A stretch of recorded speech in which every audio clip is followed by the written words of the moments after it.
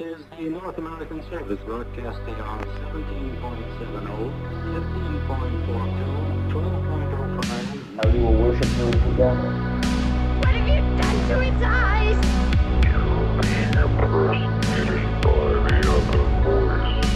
The next time you're frightened in the dark, don't scream. They are not what they claim to be. You're listening to Radio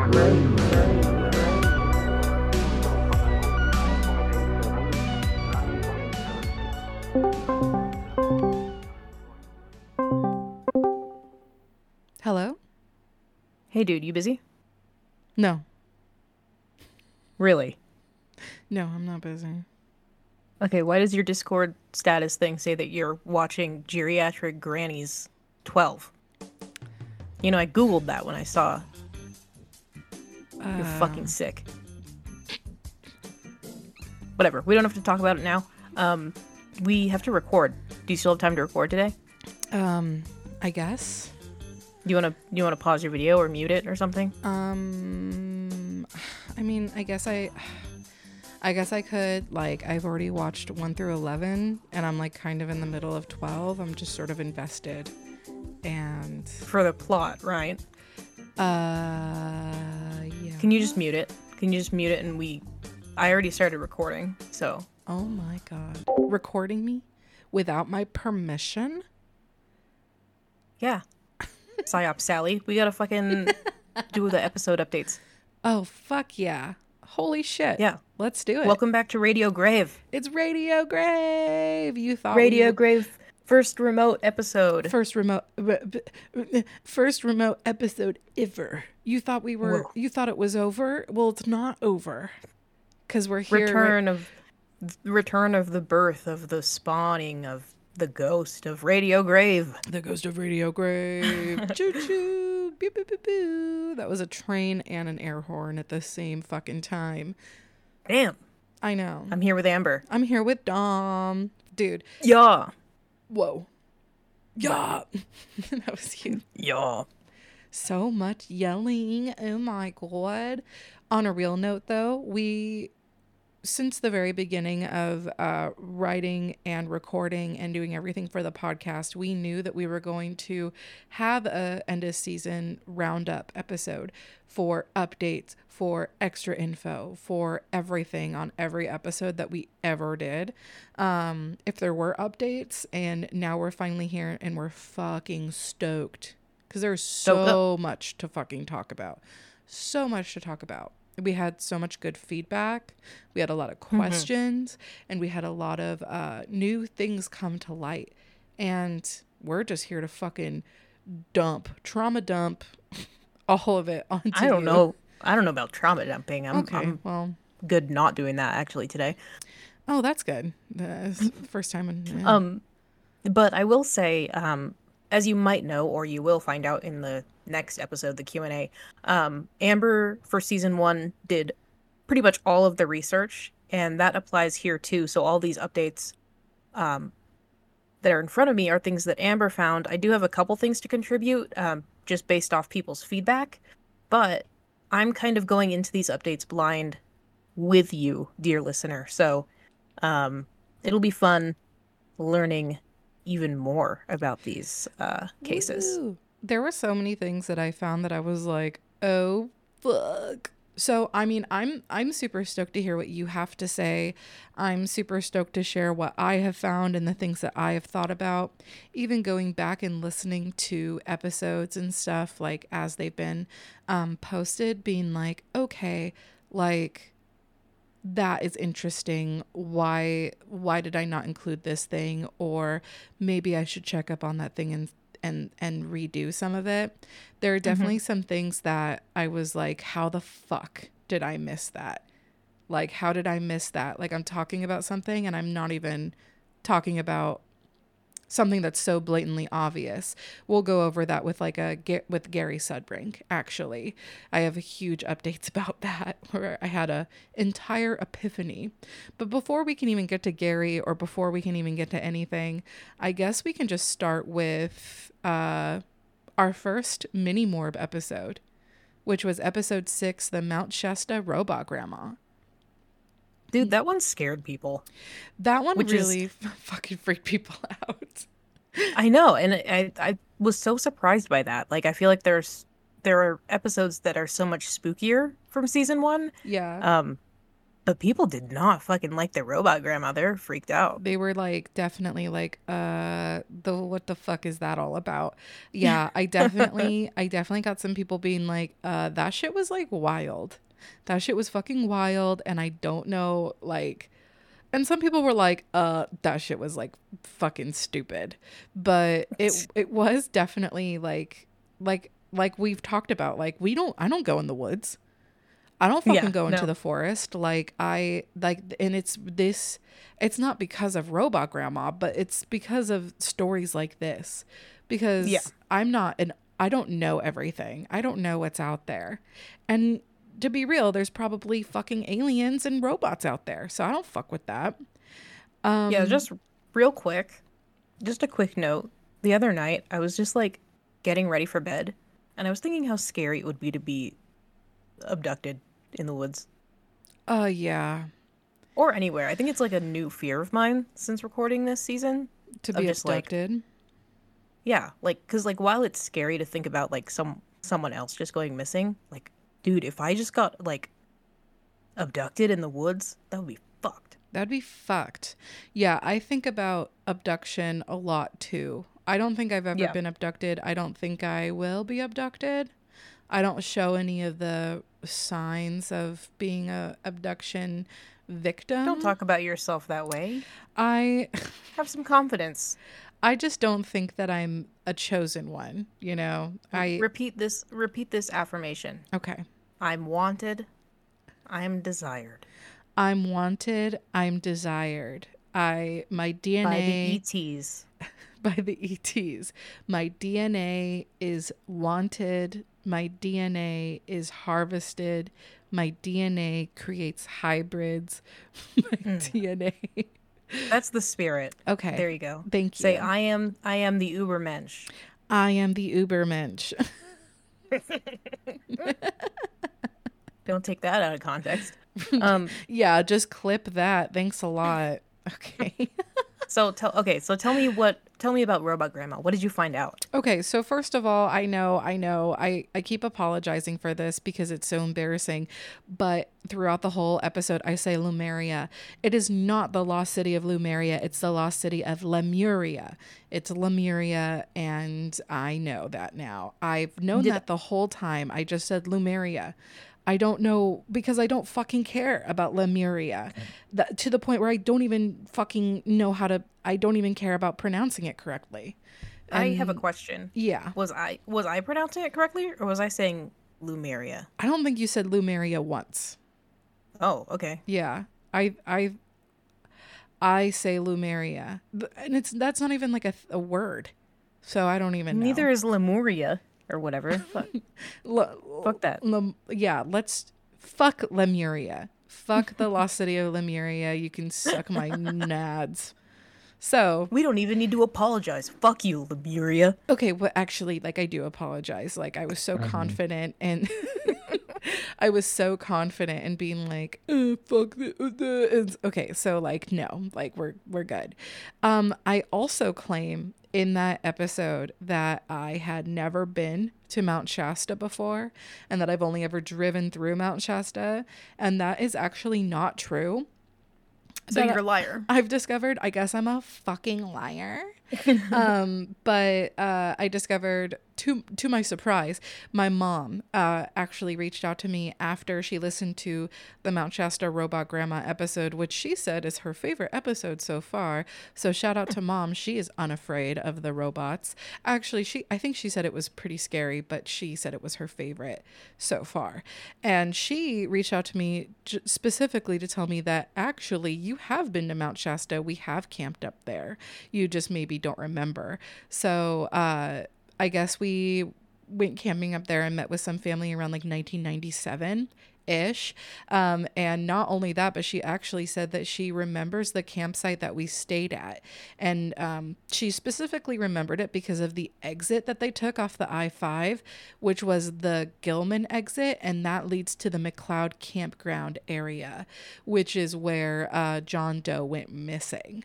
So even though that seems like a crazy coincidence and it's totally weird, it's actually not that much of a coincidence because the McLeod campground is actually the most popular camping area and it's fucking huge. And I feel like that's something that I didn't really like talk about or say because honestly, I just assumed, oh yeah, it's a campground, whatever, but it is the largest and the most popular. There's always people there. It's like really like heavily visited, so which makes it even more interesting for Mount Shasta Robot Grandma because there's so many people there, but not so interesting that I went there when I was a child and did not get abducted. So you know Yeah, that's fucking lame, dude.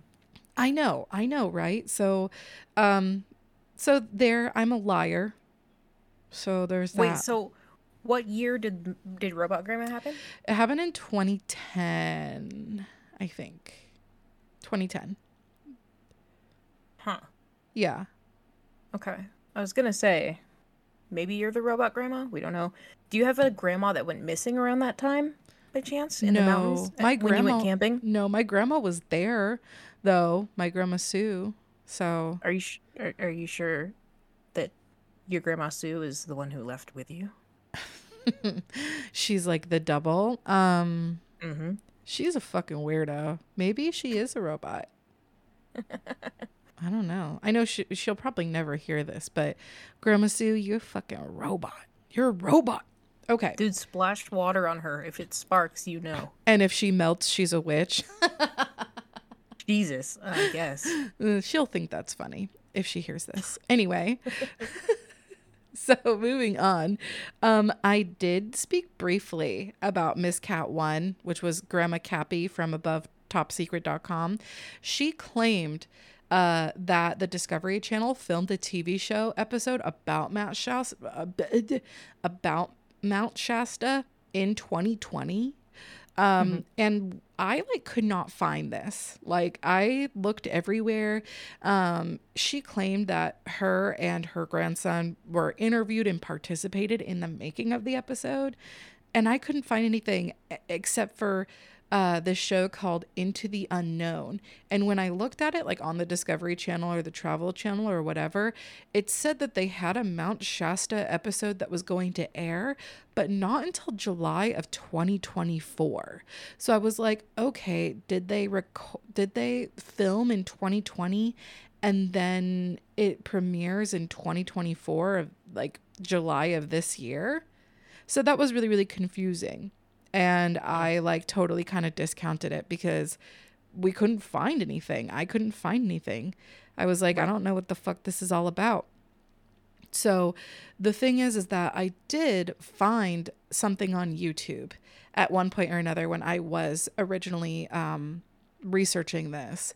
And it was like a 45-minute video that was copyright striked. So it was just a black screen copyright striked that just said something about Mount Shasta Into the Unknown. So I assumed it was something that, YouTube is sketchy when it comes to shit like this. People put up shit, it gets copyright striked. I was like, I can't find it anywhere else. And I have a fucking Travel Channel account. I have Discovery Plus. Why can't I find it? Fuck it. It doesn't exist. So when I was going back through on the morning of February 1st of 2024, the YouTube video that was copyright striked became available to watch. And I found it that morning and I fucking watched it, and it fucking has Grandma Cappy and John Doe in it talking about the fucking robot grandma. So it did exist, and I just couldn't fucking find it. And then all of a sudden, that same video was not copyright striked. So, holy shit, we watched it as a team. Yes, we did. And it was so fucking bad. That was the one with that weird Australian guy, right? Yeah, he was like a foreign. That was that one. He was definitely like a ghost bro. He kind of gave like Zach Bagans vibes, but less autistic, more British or Australian. If you can think of the guy from River Monsters, the hot buff fisherman from River Monsters, it was like that, but like adventurer type. You know what I mean? Like he fucks. It was the River Monster guy mixed with Zach Bagans. It was weird. Yes, it was like super fucking weird. But yeah, he was in it, and it does feature the John Doe. It does feature John Doe and Grandma Cappy. And John Doe's real name is actually Indiana, which is kind of Jones? Indiana Jones, yeah. And Damn. and at the time of the recording, he's like 13 years old. And I think that like he does look like an 18-year-old. He does look like a 13-year-old. Like he's kind of baby faced. He actually kind of looks like JJ Vallow. Well, creepy. The deceased JJ Vallow, son of Lori Vallow, who she murdered. It's kind of odd. Like I was looking at him and I was like, And then of course Grandma Kathy is there and she looks like a crunchy, outdoorsy granola kind of old lady. And then his older sister is there too, Sarah. And she looks like a pretty typical like teenage girl. And the fact of the matter is that their story, Sarah, Grandma Cappy, and Indiana's story about what happened is completely different than what we had recovered from all of the sources that I had from David Paulides and from some other stuff. Even like from Miss Cat on Above Top Secret, I went back and looked and she really doesn't mention anything that they mention on the show, but it's not because it was different, but because she just didn't include it. So there were some interesting things that they talked about that were not known to us. There was a kind of the beginning, right, where they're like, well, how did he go missing? And the thing is that in David Paulides' book, it says that they were around a campfire. That was not true. Indiana was running through the woods, allegedly, with his sister and some other kids. He's 3 years old, so I don't really know why this is like happening, but I guess they were with some other kids. And there was supposedly a rattlesnake that appeared. So everyone kind of panicked and was like, snake, snake. So they all kind of spread out. And when they spread out, Indiana found himself separated from the other kids. And even though they didn't go that far away from each other, all of a sudden Indiana was gone. And Indiana kind of described that he was outside of like field of vision. Like suddenly there was no one around him. And then that's when he got into contact with Grandma Cappy, Robot Cappy. So, and then that's when she took him away. So that's like different than what is said in David Paulides' book.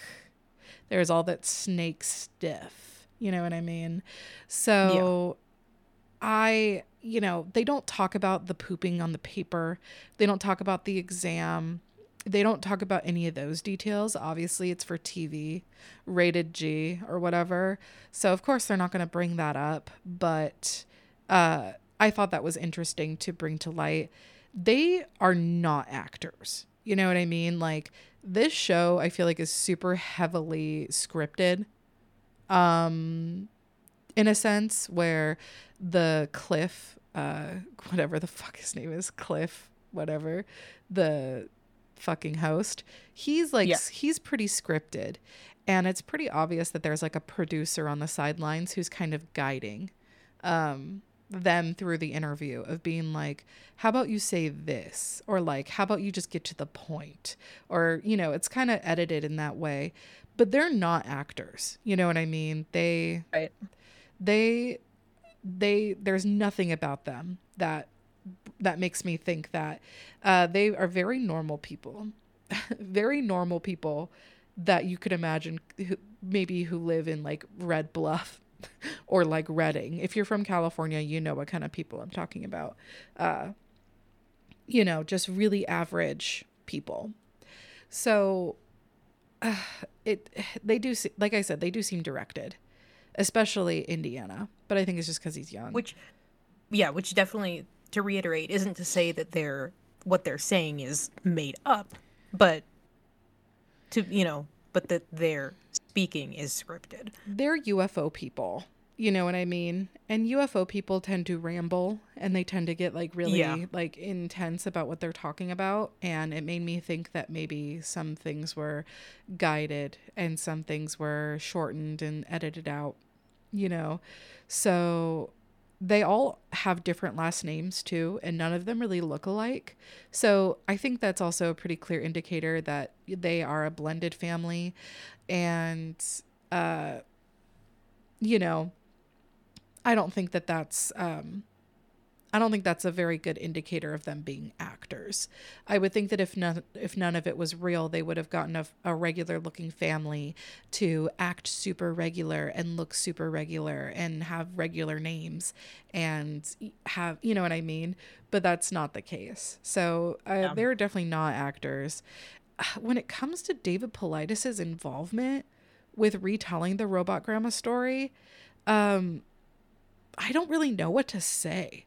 Like, he has he is known for just going back and forth on presenting paranormal explanations for events and experiences like Indiana's.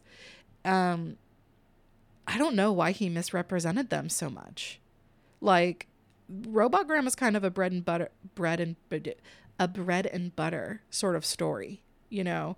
Like, What do you mean? Like, it's just the perfect fucking weird ass story to include in your book. And for some reason it's like he changed the narrative. He changed everything about that story except for the exam.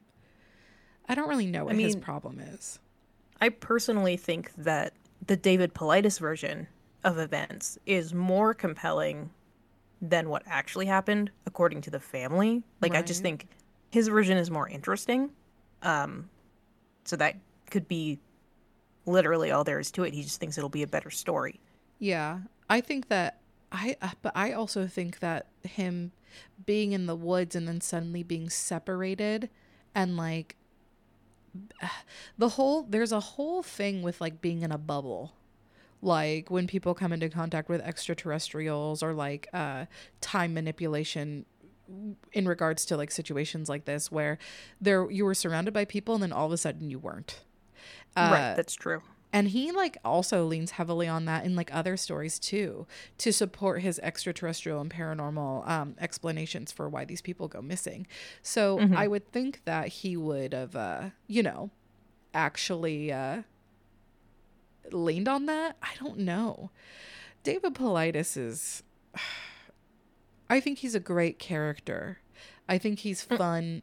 I think that his documentaries are great. I think that there's a lot of good things about him, but it's a lot of like fictional fun sort of information.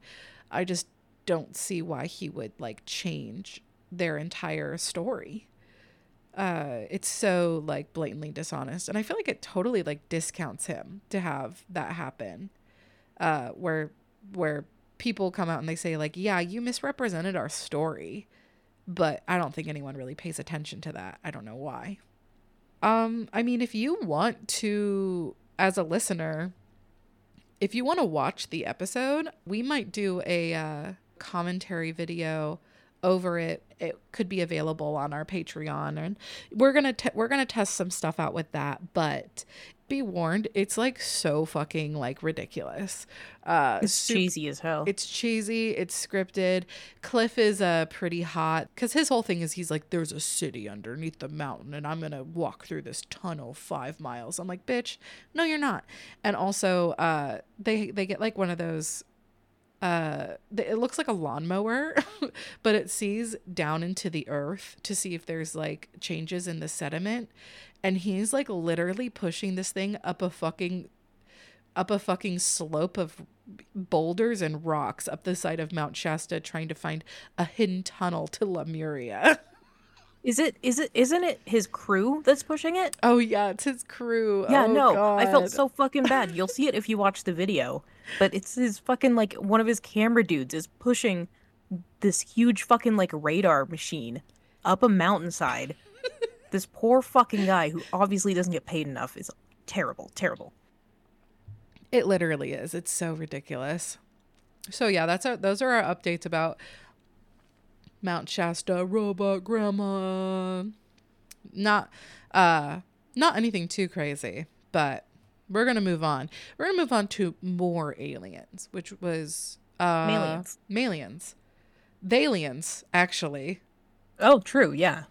Our- Aliens, to be accurate. Our non-binary hero of the alien world or the extra-dimensional world, Sam. All color Sam. I'm so glad that other people were as receptive to Sam as I was. I think everybody loves the little chap, everybody loves a little critter, and a little fellow. And that is what Sam is. A little friend. Sam is that. Episode 2, Sam the Sandown Clown. Abso-fucking-lutely. I was getting some feedback, and luckily I feel like our audience is a thoughtful audience. And on the intellectual side, like, of course, like Rick and Morty, you know what I mean? But I was talking to someone about this episode, and you know how we go over the likelihood of a child making up something so detailed and corroborating it with someone else and carrying on these details for, decades. It was brought to my attention another case where kids make something up, but that they were lying for decades, which is the Cottingley fairies. Have you heard of that? No. So it was in, I think it was like the really early 1900s. These little like English girls took these like photos of them with fairies, right? Oh. And they insisted for literally, I think till the 80s, that it was true, that they were real fairies. And like there were all kinds of articles and speculation, and they had studies done on the photos, and like a lot of people did believe that they were real fairy photos, which obviously they weren't, and like a lot of experts said they weren't. But oh my god, it took until the 80s for one of the girls to be like, yeah, it was fake. Whoa. But then the other one insisted and was like, no, that's real, dude, that's real. Oh my when they're god. like proven fake. You think that it was like they went long enough like believing their own lies, or do you think that they I literally don't know. like were trying to keep up with it? I think they might have been trying to keep up with it. Like it's not unusual for people to carry on a lie to the grave, you know what I mean? How old were they when this happened? They were cousins, and they were 16 and 9. Oh, 16 and 9. Yeah, this was in 1917. What? Oh my god. Yeah. Who said it first? Who said that it was a lie first? Elsie was the elder one. Elsie was 16, and then Frances was 9. Okay. And Elsie is the one who, in the 80s, said that it was fake. Oh, wow. And confessed. And then... But Frances maintained that it was real. Okay. So it's a very... I recommend looking at, like, even just on Wikipedia, like, looking at the article. It's interesting. Yeah. But it puts a different, possibility up to the two kids who saw Sam, right, the clown, because people obviously, there is the capacity to hold on to a lie for that long. Yeah. Which I maintain that the kids that saw Sam, the Sandown Clown, I personally maintain that they did see him or see them, whatever Sam was. But it is just important to note that people can come up with very accurate, involved lies, even as children, and carry them on. Yeah. Publicly, I do feel like I don't think that was the case here, but right. I do feel like 16 and 9 is very different than 2 children who are 7. 16, it kind of makes sense because 16 is like obviously old enough to be manipulative and lie. I mean, that's you're on your way to being an adult definitely far beyond child years, but being 9, I could see being manipulated or being tricked. Like I had teenage cousins who very well convinced me that there were fairies who were living in my grandma's backyard. My grandma had this huge backyard, and half of it was all green because it was maintained, and then everything that was behind it was this huge patch of yellow grass. It was never ever green. It was just not maintained. And in the corner of that yellow patch, there was one little area of greenery, and it was all like a bunch of bamboo and anise and shit like that. And it was green year round. It was always there. Everything else around it was like dead and yellow except for that. And we would walk over there, and my teenage cousins would say that there were fairies who lived in there, and I would like go back there and sit and wait and try and see them. And of course I never saw them, but like I think I was very well, like, you know, convinced, even with that dynamic. Like they knew they were lying, but I believed it could have been true. But I agree. Yeah. I don't think that Sandown Clown was, I don't think that Faye and John's experience with Sandown Clown was fake at all. I think that they really truly believed it. And actually, interestingly enough, after I wrote and after we recorded and after everything, a 4-part docuseries called Encounters came out on Netflix, I think in the fall of 2023. And this docuseries actually covers the Broadhaven schoolboys UFO encounter, as well as the aerial school phenomena, which is arguably the most famous case of children's UFO sightings in ufology. Like, I purposefully did not mention aerial school because it's too much to talk about. It is really a huge topic. It's too much to talk about. It was in South Africa, so it's not in the same part of the world as Sandown Clown was, but it did happen. And actually, in that episode about the aerial school UFO sighting, they do talk about how there are all these children who saw this UFO, and they were all around the same age, but then there were these older kids that were like, I made it up. Even as adults being interviewed in this, there was one guy in particular who's such a douchebag, but he's like, I said that there was a UFO and all these little kids believed it, and they all convinced themselves that it was real when it wasn't, and they're all lying. Like, it's really awkward. Because then they have like 10 adults being like, I did see this. I know for a fact that I saw this. This has stayed with me my whole life. This has changed the way that I see existing.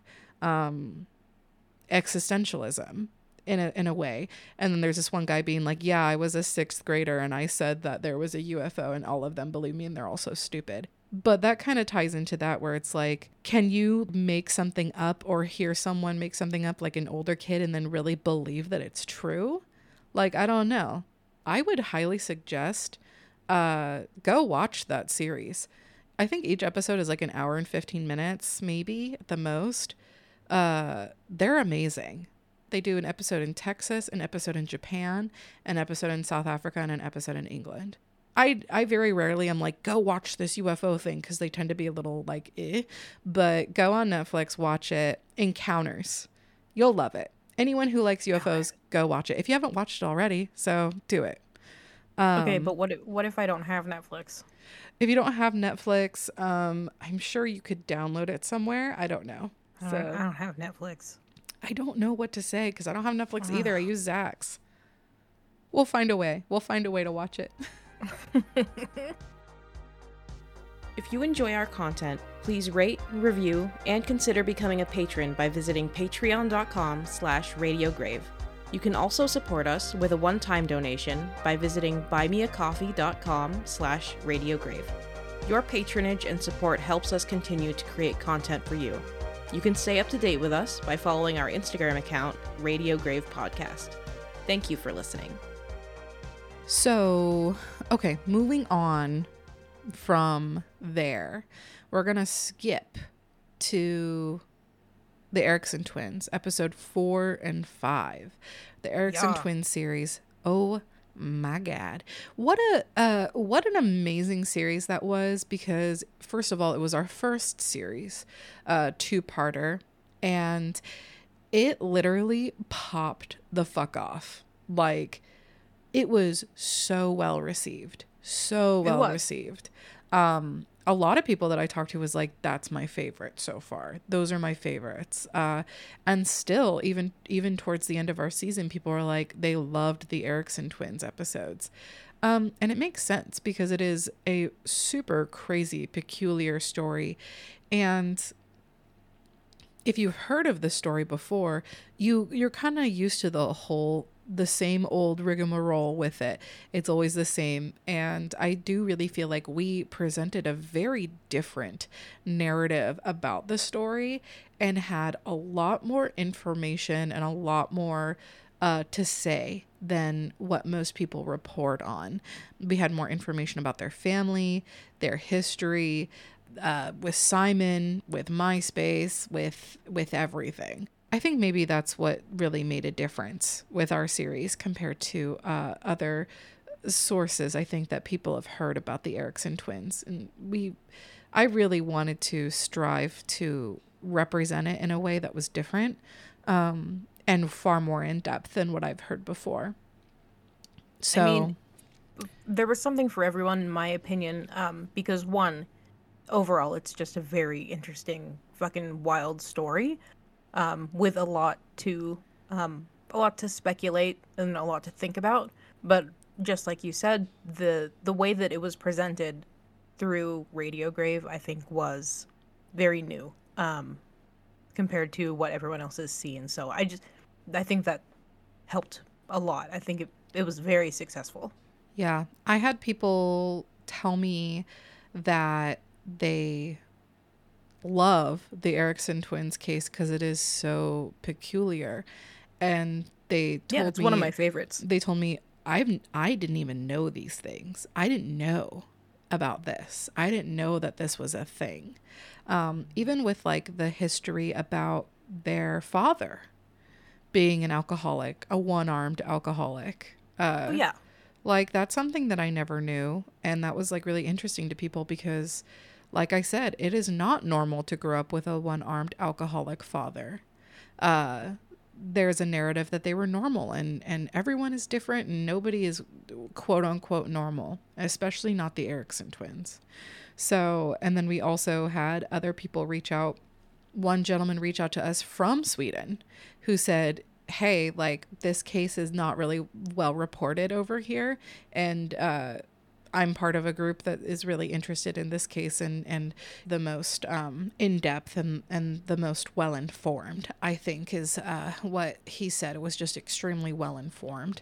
Yeah, which is super huge compliment, super flattering, and super huge from someone, from Sweden. Yeah. And I mean, and if he's still listening, you don't have to reply to my email, but I did ask some questions about, and I was going to look into this, but I just didn't really have time about what it was really like over there. At least in modern day Sweden, I would think that maybe it's different than it was in 2005, talking about a culture of, stoicism, mental illness, shame and alcoholism. And I wanted to know, how is suicide or mental illness publicly perceived? Does it hurt your reputation to be mentally ill? Does it hurt your reputation to be an addict? You know what I mean? Mm-hmm. So obviously like it does, but also we do live in a culture where people are understanding mental illness and mental health a lot better, especially with people who are veterans, like the Erickson twins' father, especially with people who have rare disorders, blah, blah, blah, blah, blah. So I did ask, but I have not heard back, and that's totally okay. I could probably just do the research myself, but I also would think that it's great to hear from someone who's actually from there, who lives it. So, but other than that, I did find a newish article that I hadn't seen before that I thought was promising when I found it. And it was titled BBC to retell story of twins who ran onto M6 before one stabbed man to death, which is a fucking crazy title. You can shorten it, girl.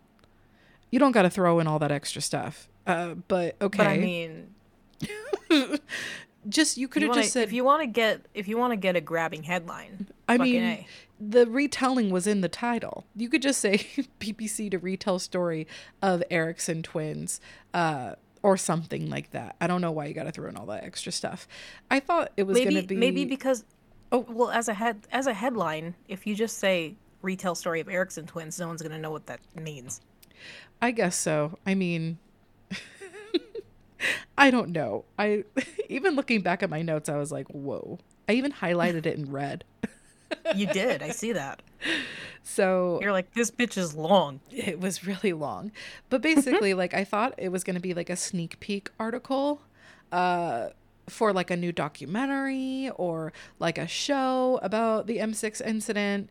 You know, maybe they were going to make an attempt to revise some of the misinformation that there has been throughout the years, or like maybe new information. But that was not true. The article literally did not give any new information. It actually just told the same tired, washed out, regurgitated story about the Erickson twins that we see everywhere. And there's no other mentions of the BBC planning to retell the story, quote unquote, of the Erickson twins. It literally is like, hey, BBC is going to retell this story. Just kidding. You're going to read this article. I'm going to tell you all about it. And we're not going to talk about anything else. So awesome. Great. Love that. So that was like not a thing. So also we did look and see if there was any sort of proof about Folie à Deux and Buffet de la Rente, the comorbidity, right, of them. And we looked at that. We literally couldn't find anything. Well, yeah, because both conditions are so rare. For something to even be confirmed as like actual Folie à Deux is very rare. Same with Buffet de la Rente.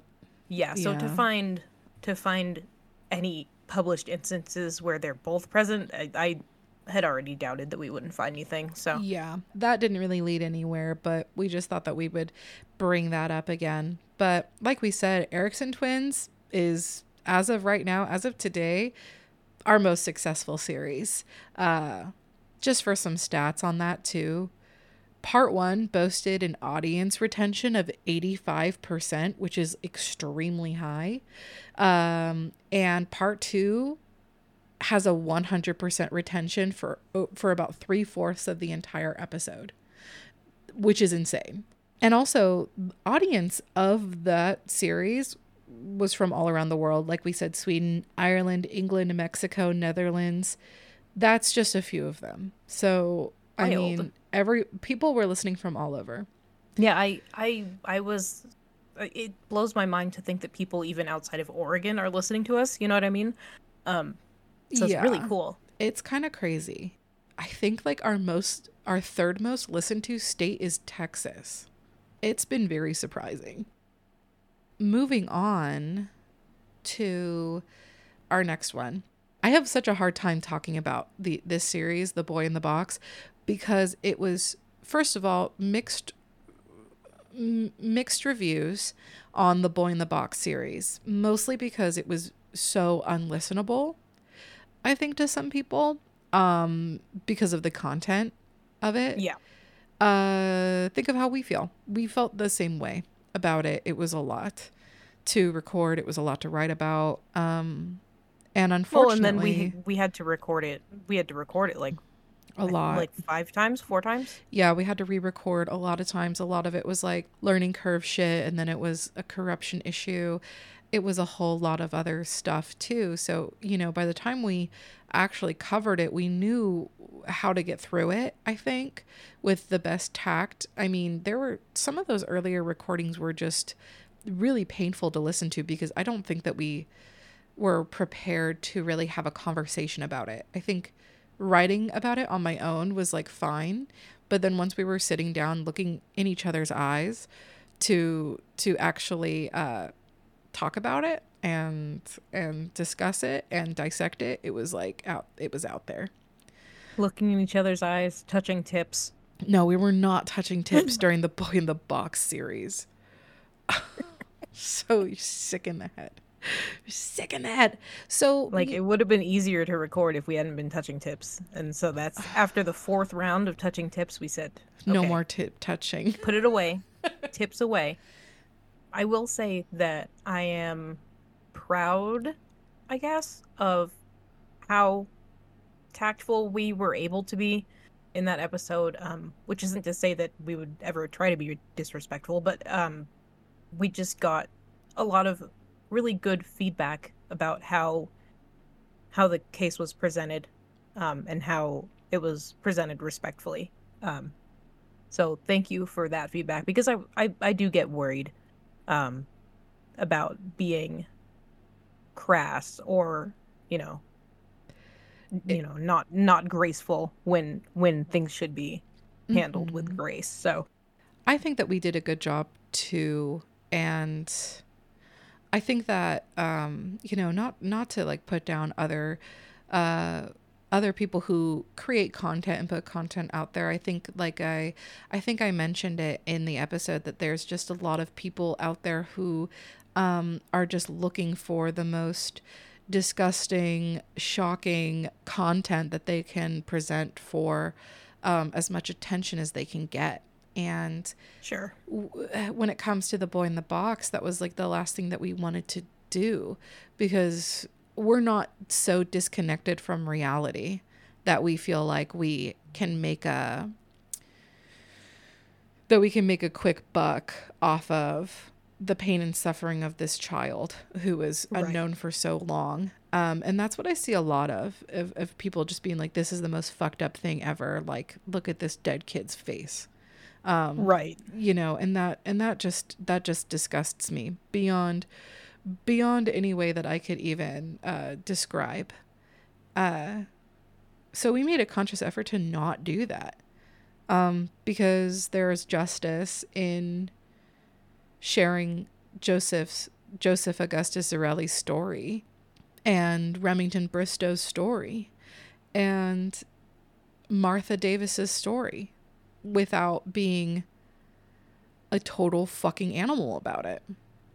So we really appreciate you guys for being so understanding, and also for supporting us through that series. And, we hope that people understand where we're coming from. Some of you guys were like, hey, loved part 1, will not be listening to part 2. Or we're like, I started part 2 and I can't listen to it. I'm sorry. Like, totally understandable. So yeah, that's that in regards to feedback from you guys. Unfortunately, there's no new updates about Joseph Augustus Zarelli's open murder case. It's still being investigated. So hopefully, maybe sometime down the line, as soon as we know, we will totally mention it. As soon as we know anything, we're on it. We're going to mention it. We're very passionate about this case. I mentioned the America's Most Wanted episode that aired in October of 1998 called America Fights Back, and The Boy in the Box is covered in that episode. I have not been able to find it available streaming anywhere. I don't know why. I literally can't even find anything that really mentions the synopsis or any information about the episode in general. I think that maybe it's been removed because the investigation is open. Recently, a memorial birthday tribute was held on January 23rd for Joseph Augustus Zarelli of this year, 2024. And it was put on by the Vidocq Society in Philadelphia. And the congregated group pretty much included just the Vidocq Society who worked on the Boy in the Box case, as well as some investigators who were assigned who are still alive today. But we don't really know if there were any family members that were present there. I know that some of the family members from both the Zarelli and the I don't remember Betsy's last name, but the mother and the father's side were kind of publicly made some statements, but I don't know if they were present. And I know I just mentioned the Vidoc Society. They are a members only nonprofit detective group in Philadelphia that they were congregated in 1990, and they're still an active group today. I did not include them in the Boy in the Box series. I don't know why. I should have. I think that I was kind of rushing to get through it, so I was just kind of streamlining the most important details about the Boy in the Box case. But the Vidoc Society was actually a huge help in keeping that case alive, especially after Remington Bristow died. And when we say that they're like detectives, they're not detectives in a sense where they're like passionate about true crime. They're like former FBI profilers, homicide, like actual detectives. They're literally detectives. They're homicide investigators. They're scientists, psychologists. They literally have their jobs that they go to as like detectives and FBI agents and yada, yada, yada. And then in their spare time, they work on cases like the Boy in the Box. So that's what they do. They're members only. They're totally autonomous. They do whatever they want with the credentials that they have. And they don't operate as like private investigators.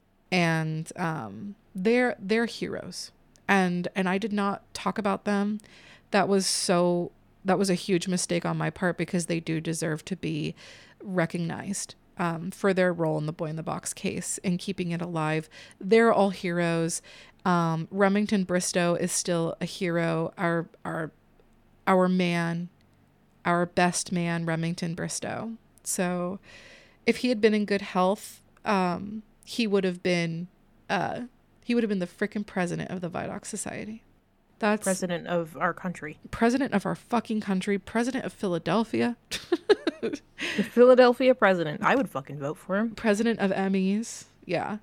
So I would feel compelled to vote in an election. Literally. For the first time. Yeah, for the first time in my fucking life. We love Remington Bristow, and look out for some cool Remington Bristow merch. Moving on to, I guess, one of our most terrifying series that we had this season, which was episodes 11, 12, the Gary Sudbrink Mystery Calls. Gary. When I say scary Gary, like people saying that the recordings were too scary, people saying that it was just too much for them to handle, but then also people being like texting me same day, sending messages same day of the first episode release saying, I can't wait a week. I can't wait. Yeah, I can't wait for people. I can't wait for next episode to come out next week. You need to send it to me now. You need to make like Patreon early release. Yeah, I remember you texting me and being like, yo, people want me to like give the episode now. And I'm like, don't. They gotta wait. They have to wait. Good things come to people who wait, and it feels better after you wait a week, I guess. But it's edging. We're edging you with Gary Sudbrink.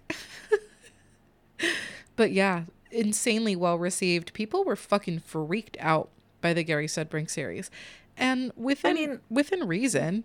It's not great. Think back to the first time you heard those recordings. It's fucking scary. I was pretty shocked. Yeah, the first time I ever heard those, I was pretty shocked. I guess in creating the episode and inserting the calls and listening over and over and over and over and over again to those calls to transcribe them, maybe I became desensitized to the strangeness and the unnerved feelings that I once had listening to it. But yeah, they were definitely scary the first time I ever heard them. And so it makes sense that people were like, ew, what the fuck? So no updates about Gary Sudbrink at all. I did look. I really, really wanted to find something. I was very unsuccessful. However, I did find additional interviews and stuff that he had participated in over the last few years. One of the interviews, he's like in a car. There are so many things that you could ask Gary. There are so many things that you could talk to Gary about that is that I feel like is pertinent about retelling his story, asking him questions about things that are actually like, well, what happened then? And can you tell me more about this? Like, If we were given the opportunity to actually interview him, that would be a fucking dream come true. I would shit myself if I was able to interview Gary Sudbrink. If you could ask him one question, what would you ask? If I could ask him one question, what would I ask him? Fuck. Only one question? Yeah. I guess I would ask him to elaborate more on... Fuck, there's so much I would ask him. God damn it, that's a terrible question. What would you ask him? Favorite cereal? Are you serious right now? You wouldn't even... okay. No. I don't know what I'd fucking ask. See? Okay, we're in the same boat. I would have to... I think I have a list of questions I would ask him. I would ask him about... I would definitely ask him about his doppelganger situation. I would like for him to explain more about his brother's experiences with doppelganger, Mike's experiences with doppelganger. I want to know more about the men in the airport. I want to know more about his opinions on Men in Black. I want to know more about his father. I want to know more about his uncle. I want to know more about his family. Like, there's so many things that we could ask him. If anyone knows how to get in touch with Gary Sudbrink, email us at radiogravepodcast@gmail.com. Or Gary, if you're listening to this, which you're probably not, if you want to be interviewed, if you're open to an interview, please reach out to us, radiogravepodcast@gmail.com. There's so many things I would love to talk to you about. Anyways, moving on. Unfortunately, I was not able to find any new information or evidence in regards to Bill Sudbrink's experiences, specifically the UFO footage from West Virginia. It's totally unattainable. But I was able to acquire screenshots of Dr. Maccabee's article in the MUFON report. And I did put those up on the Instagram. So if you haven't seen those, go check it out. And then also I was not able to find anything new in regards to Bill's interview on Coast to Coast with Art Bell in the 90s. I don't know why I can't find it. It's just such a huge catalog. It's just such a huge catalog. And you also have to remember too, like Coast to Coast, those episodes were sometimes like 4 hours. You know what I mean? And sometimes Art Bell would have multiple people on. So Bill's interview could have been like a 30-minute interview within a 4-hour period. And maybe that's why I couldn't find it. So I will keep looking. I'm kind of committed. I have also been unsuccessful in finding anything that video or photo wise from the South Haven Park UFO crash, which I feel like is so strange because it was such a momentous event. But I think that this is kind of mostly due to, in recent years, just lots of compelling video and photographs of UFO sightings in Long Island in general, especially in the last like 4 months. Like when I was researching this last year, it was not as like saturated as it is now, where like there's all of these recent videos and photos of UFOs in Long Island that have been surfacing. So they're all over TikTok. Maybe I'll try and find some and put them up on the Instagram because some of them are really compelling.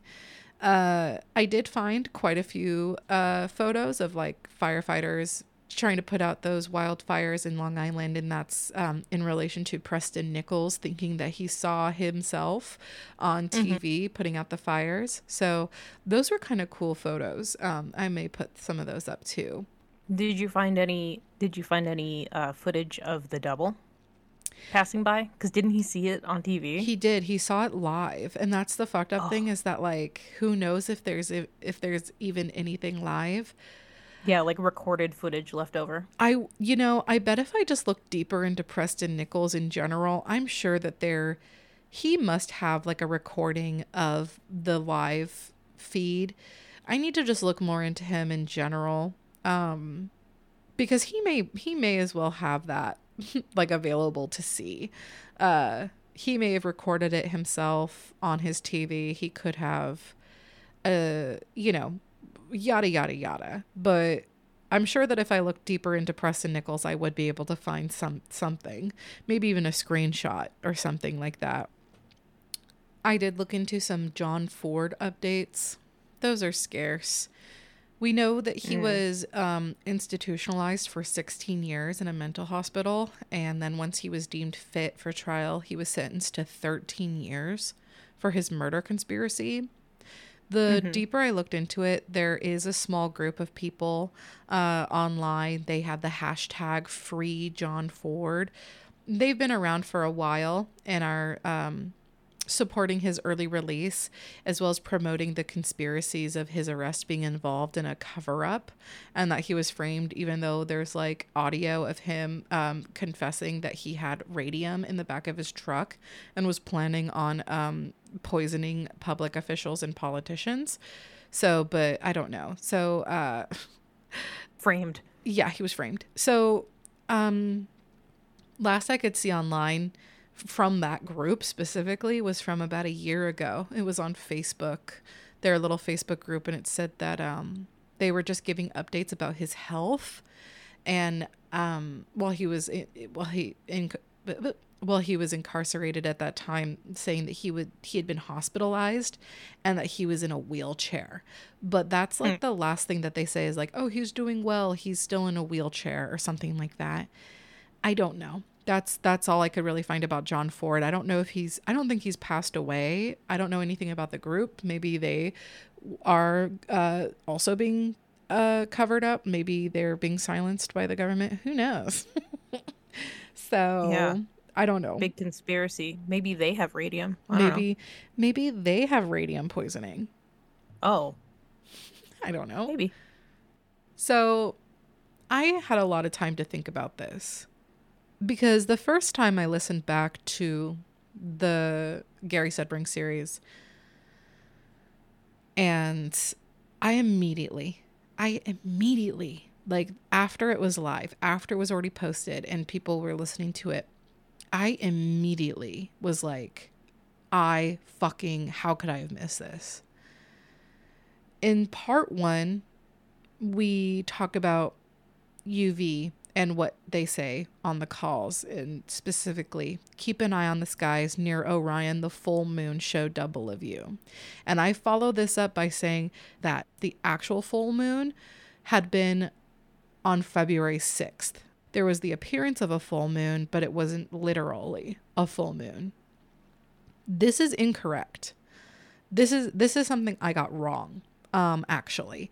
So the full moon in February of 1993 was on the 7th.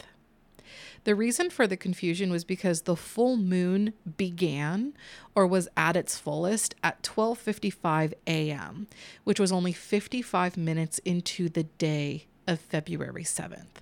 So technically, it was full on February 7th, but for the night of February 6th, it wasn't literally a full moon. You know what I mean? You know what I'm trying to say? Yeah. Yeah. So with the realization of this mix-up, two things came together, and it's been on my mind. February 7th was the day that Gary took off to go to Long Island. It was the day that he ran into the men at the airport and on the plane and landed at JFK. But most importantly, this was the day, the 7th, the night that Mike spoke to Stuffy Gary on the phone. Oh. So that leads me to the 7th was the day of the full moon.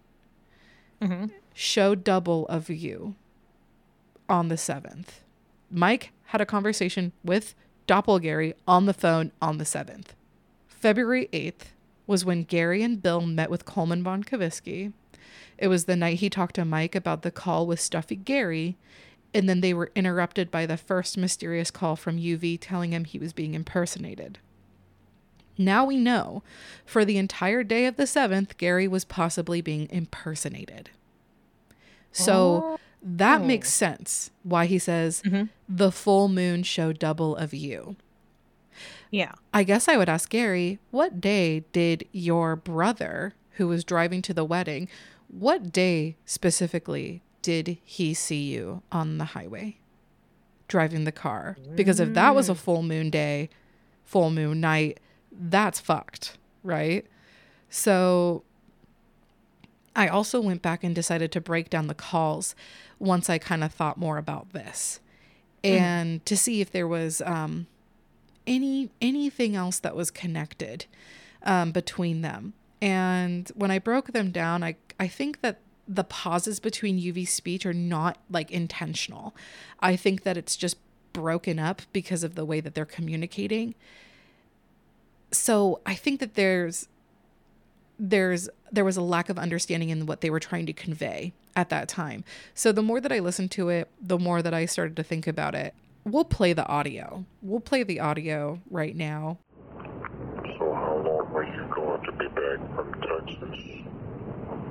How long? You're being impersonated by the other voice. Right. When am I coming back? Is that your question? Holy mackerel. Tonight or this one when? The full moon. Show double from you. It was show double from me. So I think that he was trying to say, how long are you going to be back in Long Island from Texas? You need to be aware that you are being impersonated by the other voice. Right. When there is a full moon, there will be double of you. This double is impersonating you. Mm-hmm. So that's what I think that he's trying to say. UV can't say all that because they're like not, I don't know what they are. They can't have a conversation. He just has to relay a message. There's also some other stuff about them coming to visit. We come to be within this planet, and this planet, given the many, to be contacted, as the same with you. Keep an eye on the sky. Keep an eye in the sky, he said. Keep an eye in the sky? Yeah. Near Orion. Near Orion. The second part is, we intend to be amongst you within this planet. We come often. We make contact and visit with many people, and you are one of those people. Keep an eye on the skies, as in be aware or have knowledge or expect us, especially near Orion. This is where we come from, or this is a place of significance.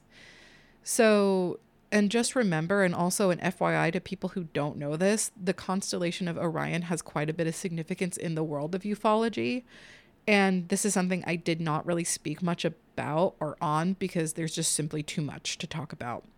But I do mention that the Green Bank telescope did make a few interesting discoveries within the Orion molecular field during the beginning of the LISTEN project, which is trying to find aliens, basically. Message continuation. Beware.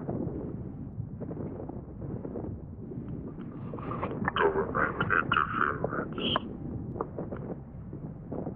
Visitations to be disrupted by them. Okay. Is that good for me or bad? They hung up. There is some audio that is missed and unrecoverable. But at 2 minutes, 25 seconds, it is believed that UV says, "It is not as appears. The sun will rise on the dark side of the moon. The world will know. Show double of you." Beware government interference. They often disrupt our visitations and will continue to do so. Things are not as they appear, as in maybe the government cannot be trusted. Maybe. The sun will rise on the dark side of the moon, meaning maybe the impossible will occur, and the world will finally know about maybe their existence or their intentions. Remember, when there is a full moon, there will be double of you. I think that's like the full message. I don't really know what else. Right. It totally makes sense. Because when you really listen to it, like, I think that is the most straightforward thing, which makes me feel actually kind of good that it's like, hey, like, we visit all the time. You're one of those people that blah, blah, blah, blah. It ties into him maybe having anxiety about people breaking into his house. Very very clear indicator, lots of symptoms to someone who is a victim of abduction, which is something I didn't really talk about because I thought maybe it would be like kind of offensive or maybe like a reach. But truly, people who show those sorts of anxious inclinations of people breaking into their house or people coming to get them or people doing things and, you know, with the coins on the doorknob, yada, yada, like that's pretty like, the people who get abducted do shit like that. So I do think that maybe Gary was being visited. And that's what it's all about. I still don't know who the caller was though. Who knows? What do you think? I think it was Doppelgary. I also think it might have been Doppelgary. Yeah, which isn't to say that the doppelganger was like a literal second Gary, but I think it's like a like an avatar for some extraterrestrial. Right. You know? Like, yeah, it's not that it's a human, it's that it's a copy of Gary with like the consciousness of whoever's talking about Orion, you know. I would really like to ask Gary what, you know, I know he's very doesn't really talk that much about it, but I would like to know what Mike and Double Gary talked about. I want to know really what the conversation was, because it sounds like the times that Gary has been doubled, when Doppelgary has been contacted by normal people, he doesn't really seem to do anything except for be weird as fuck. You know what I mean? Like driving down the highway and being like, "Ugh," like looking at his brother and like making faces and then driving away.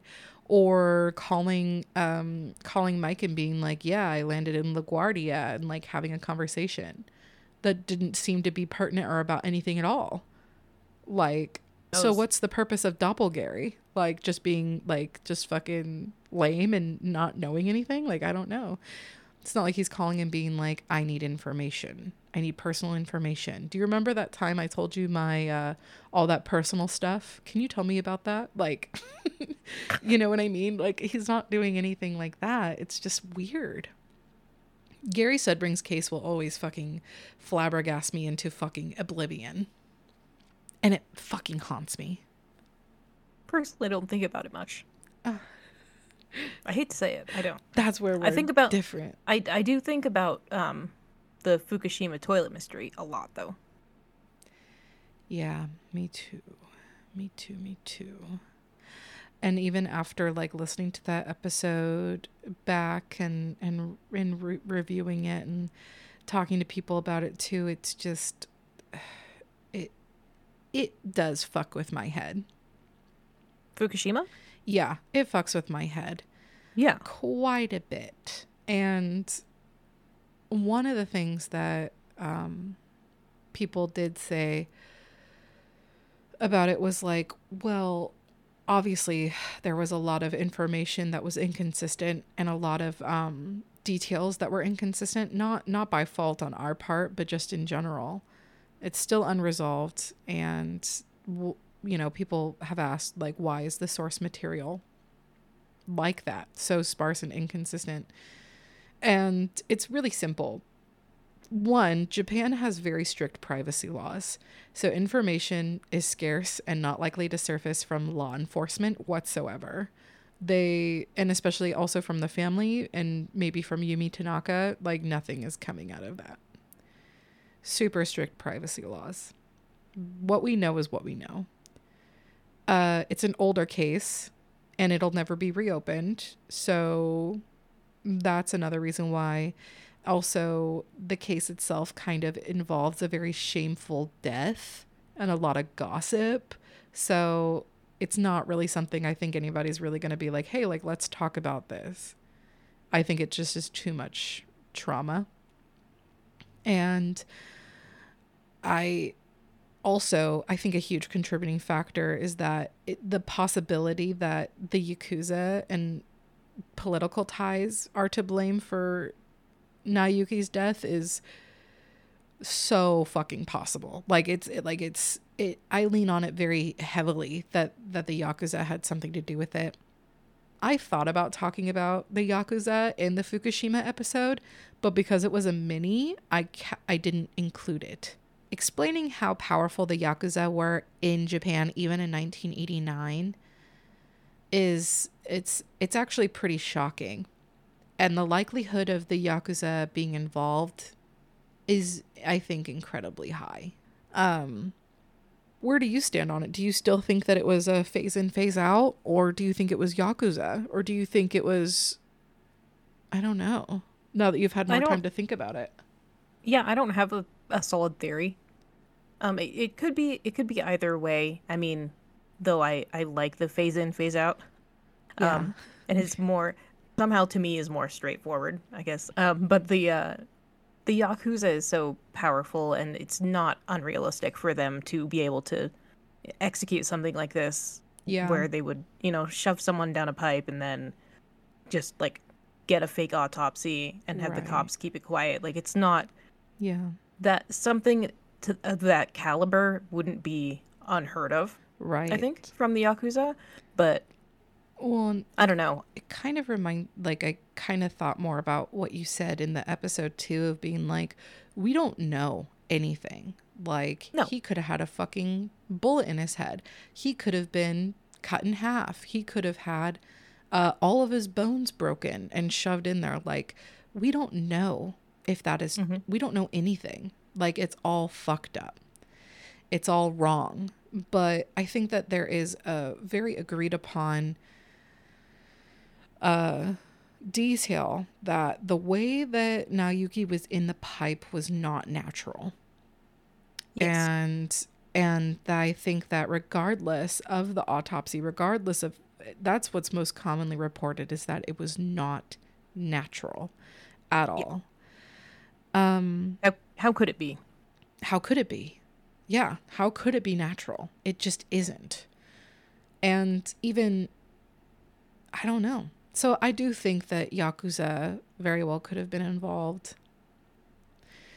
They were incredibly powerful. They're still incredibly powerful. Like, just to put it into perspective too, the Yakuza has been around for fucking ever. Like, I think since like the 1600s. They gained significant power after World War II due to the instability of the government and military. So they took on a huge responsibility, quote unquote, to do whatever the fuck they wanted. So basically, the Yakuza's power over in Japan peaked in the 1960s with an estimated 180,000 to 200,000 members at that time in the 1960s and throughout that decade. And they stayed pretty active in the decades to follow, although their numbers did decrease over time. And around the same time in the 1960s in the US, it was estimated that there were around 24 powerful crime families in relation to the mafia across the country in the US. 5,000 members total throughout the families and twice as many associates. So, I mean, 10,000 to 15,000, that's pretty modest. So in comparison to that, yes, Japan's population is smaller, but 180 to 200,000 members in Japan as compared to 5,000 plus another 10 to 15, 20,000 at the most. That's pretty fucking astronomical. Yeah, and that's a huge disparity. Right. And of course, there's a higher population in the US. Of course, these were very, very powerful, families in the US. But 200,000 members at that time, in 1960, Japan's population was 94 million people. This means that 0.2% of Japan's population were members of the Yakuza. That's crazy. Isn't that fucking crazy? That, I know it doesn't sound like a lot, but it's it is a lot. But it is. That's fucking huge. Yeah, of 94 million people, that's a pretty big number. Yeah. I honestly couldn't find how many Yakuza members there were in 1989. There's not a list? I guess not.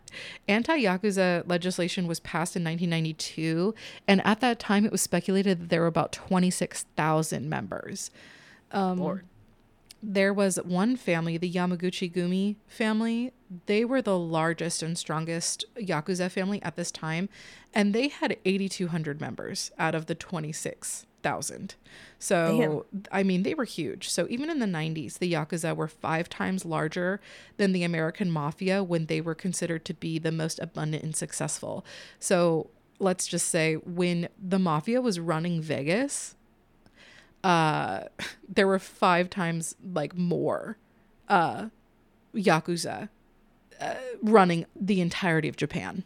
So the Yakuza, I feel like in 1989 very well could have been very, very related. They would do anything. They had power. If you were a politician and you gave them some money, they would just do it. They didn't care. And they wouldn't get in trouble for it because the police couldn't do anything about it. Nobody could do anything about it. So paying off the fucking autopsy doctor, paying off the police, paying off politicians, paying off everybody. We don't know what happened in Naoyuki, and we never will. So what a bummer. But I think that kind of leads into why I feel like it was more so Yakuza than anything else. Unfortunately, not phase in, phase out. Well, I mean, a girl can dream. Yeah. And dream big, she must. Dream big. Dream of aliens having their hand in everything. I think literally anything unexplained. Balls in Tadashiro. Balls deep. So that's pretty much it for our roundup. We had great feedback on everything. Everyone has been so awesome, and I just can't believe it. It's been so cool to do this. So thank you guys so much. Yes, thank you. We do have a couple announcements next week, March 5th. The 2 winners will be announced for the mystery boxes. Y'all, we got books. We got jewelry. We got creepy things. There's some stuff that I'm pretty jealous of that I wish I was winning, but so much cool stuff. And also, I'm not allowed to talk about it in the house. If you listen to the little update announcement that we had last week, you can hear me talk about it. I'm not allowed to talk about it in the house. So go listen to that if you want more details. So yeah, in the meantime, there is time to join into that, to enter that giveaway. All you have to do is become a Patreon member. You can be a free member if you like, but of course, if you want to subscribe and donate to us, that is super appreciated, and it helps with all of our research and merchandise and all that jazz. Yeah. And tiers begin at $1. We obviously want to be inclusive. We want you guys to have just as much of a opportunity to win in the mystery box giveaway as possible. The inability to be a patron, which is asking a lot, should not exclude you. We're so stoked about the mystery boxes. They're amazing. You're gonna love it. We do have a lot of merchandise coming. We have an order put in for stickers, keychains, tons of different designs for those that I think, there's something in the price range for everyone. We're also going to be dropping t-shirts soon. Once that's all ready, we'll have a link to that shop available. There'll be more details in our Q&A episode, but for now, it's just something for you to look forward to. Yeah. And stay up to date on our Instagram. For real. That's pretty absolutely. much where we announce everything. Instagram is where we are the most heavily located in regards to social media. So follow us on Instagram, Radio Grave Podcast. You guys will not be let down by the Instagram. There's so much that we post there. All of our episode slides, reels, memes, so much shit. So just go follow us. just go follow us. Don't be like that. And enjoy all of that. And enjoy the Insta feed. Enjoy the Insta feed. And we just want to thank you guys. Thank you so much. Yeah, thank you for coming back and checking out the updates and continuing to be interested in these topics. Yes. And we will catch you guys next week for our Q&A. And yes, we'll see you. We'll catch you. Jesus. We will catch you. Every fucking time, I know. dog. It's actually a problem. We will catch you next week for our Q&A, our final episode of the season. Final episode. Thank you for listening. And Amber, you can turn your geriatric video back on. Probably. Thank you. Oh, and also thank you for holding out with us for our first virtual recording. Oh yeah, it's trial and error, of course, but I mean we've done a lot of trial, so I mean it's all error from here. It's all error from here. Yes. Thank you. We'll catch you next time. We'll catch you next time. Peace out. Bye. Bye. At 2 a.m. Eastern Standard Time, multiple unidentified objects were confirmed to have entered Earth's atmosphere. It is speculated that these objects are of extraterrestrial origin. The broadcast will quiet at this time for your safety. Continue to carry out the following instructions. Radio Grave is hosted by Amber Byland and Dominique Makasuya. Music courtesy of AOA Music, Carl Casey at White Bat Audio, and intro music by Simon Bickbyler. Audio mixing and editing by Amber Byland. Logo and cover art by Dominique Makasuya. All other media and sound clips used are protected under fair use and are for the purpose of criticism, commentary, news reporting, education, and research. Thanks for listening. Goodbye.